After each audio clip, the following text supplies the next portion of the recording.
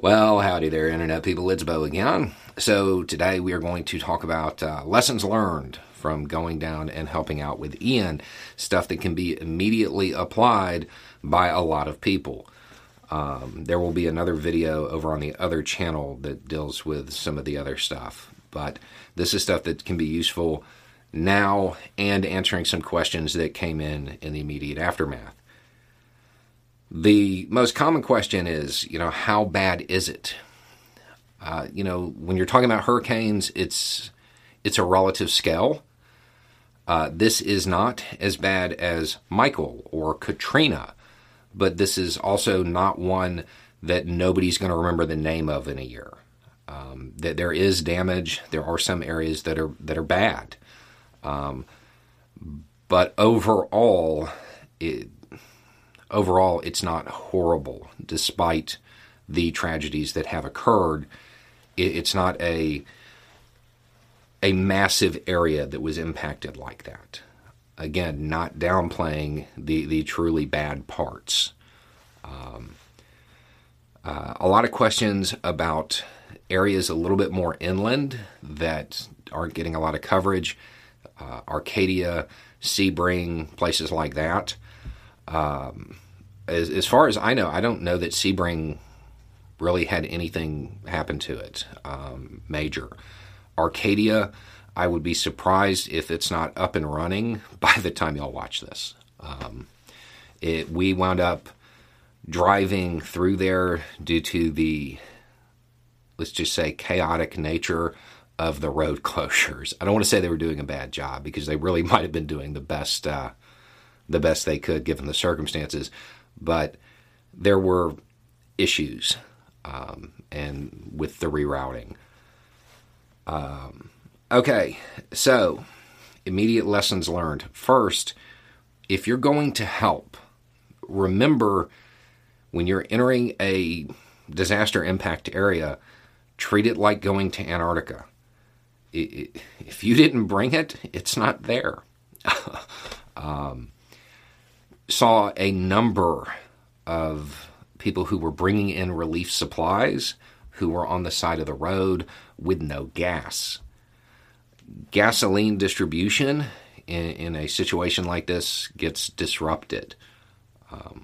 So you need to make sure that you have enough gas not only to get in, but also to get out. And that's easier said than done. We'll go in depth on how to do that in the other video, but it's gas cans. You bring gas to get out. On that note,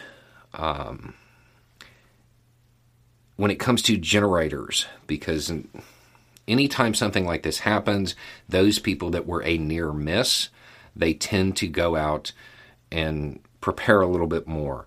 If you're looking to buy a generator, make sure you get one that does gas and propane or solar. Solar generators are a thing now. The gasoline is always in short supply after a disaster. Propane is much easier to get. So look into your propane and propane accessories. When it comes to solar, I would point out that there was a neighborhood, and I want to say 12 miles from like the hardest hit area, that as far as electric didn't have any issues because the whole neighborhood's solar powered. When you need mealtime inspiration, it's worth shopping Kroger, where you'll find over 30,000 mouth-watering choices that excite your inner foodie. And no matter what tasty choice you make, you'll enjoy our everyday low prices, plus extra ways to save, like digital coupons worth over $600 each week. You can also save up to $1 off per gallon at the pump with fuel points. More savings and more inspiring flavors make shopping Kroger worth it every time. Kroger, fresh for everyone. Fuel restrictions apply. There are a lot of politicians on Twitter talking about, well, what would you do if you had an electric car right now? Well, if you also had solar panels, you would charge it. And you would be able to get around a whole lot easier than if you had a gas vehicle. Make sure that you bring everything you need, to include footwear. the right kind of footwear. One of the less than intelligent people that I was with wound up on a roof in cowboy boots. It's me. I'm less than intelligent people. Don't do that.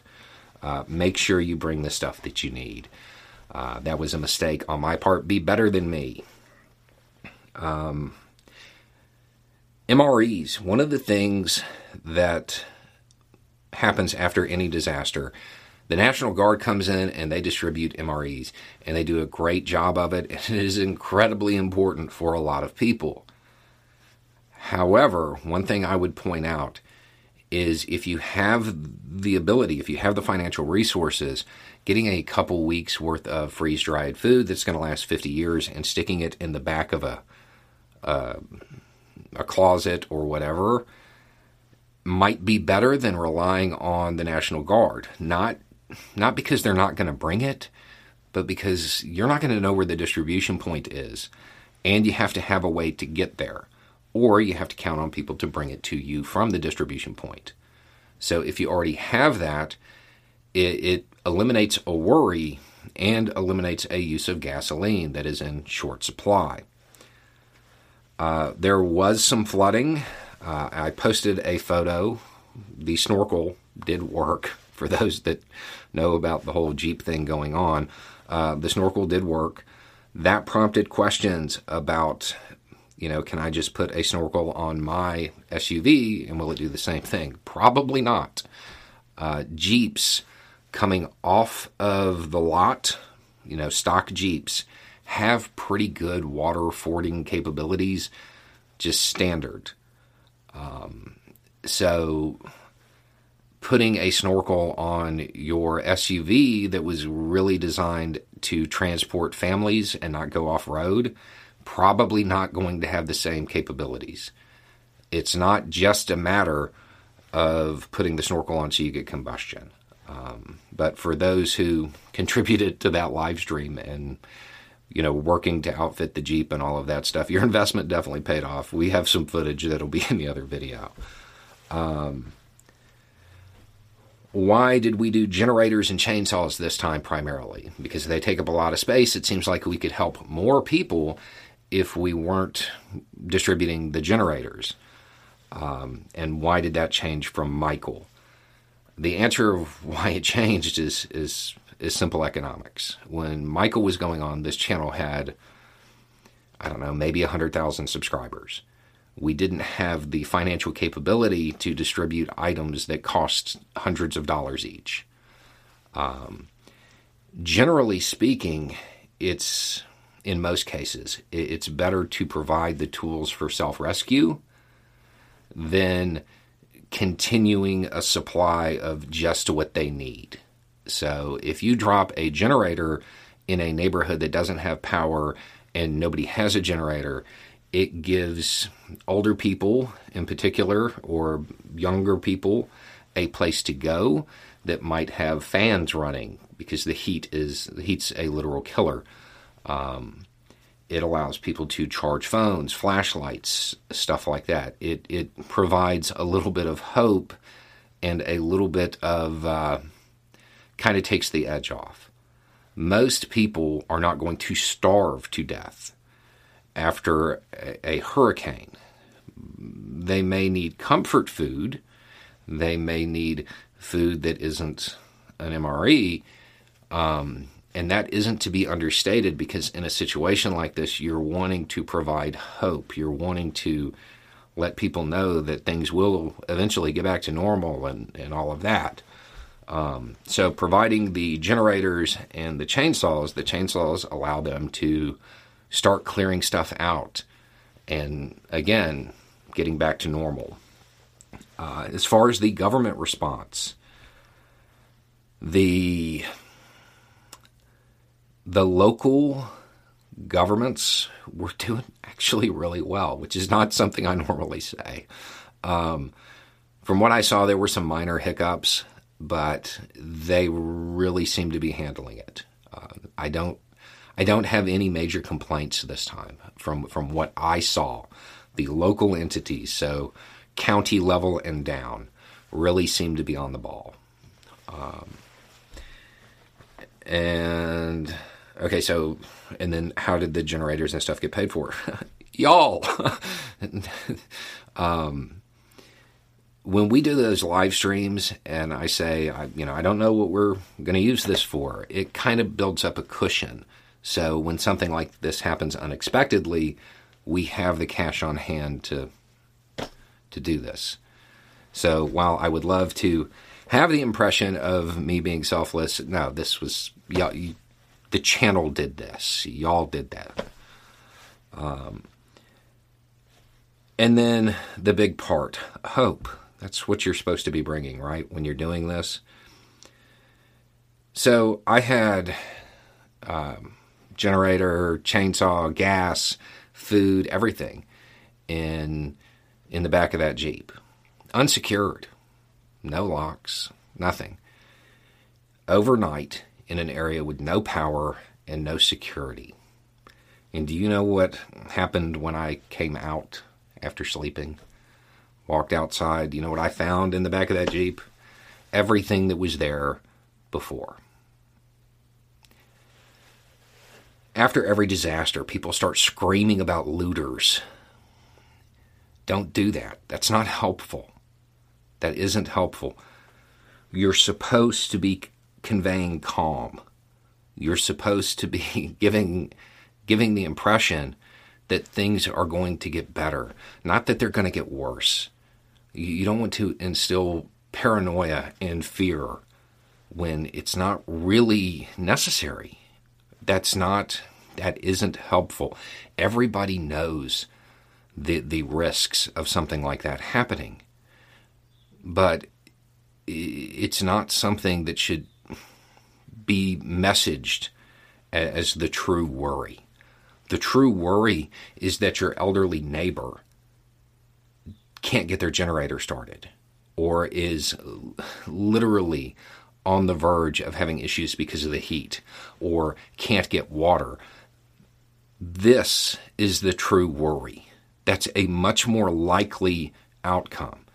When people talk about this, most times they're trying to display their tough guy cred. Think about your favorite tough guy movie where the soldiers are pinned down and in that impossible situation. The person on the radio that they're talking to, are they screaming, "Oh, you're doomed, you're going to be overrun"? No, of course not. They're trying to convey calm.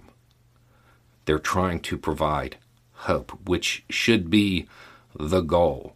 If you want to be that leader, tough guy, that's what you should be doing. Not inspiring paranoia and fear. If you talk to any of those idealized tough guys, and you ask them what they're supposed to convey on the radio, the answer they're going to give you is calm. They're not going to tell you to terrify the person on the other end. Your social media, your public messaging, that's your radio. So overall, it went well. We got a lot of stuff distributed. Feel like we made a difference, especially since we were only there a couple of days. It was good. Now we will get back to the regular schedule. Given how well things are going now down there as far as the recovery, we may not need to do anything else. Like I said, I'm for once, and this is from somebody who never says this, I'm pretty impressed with the local response. They really do seem to be on the ball. So that could change, and we might be needed again, but at this point, I feel like they've got it. Anyway, it's just a thought. Y'all have a good day.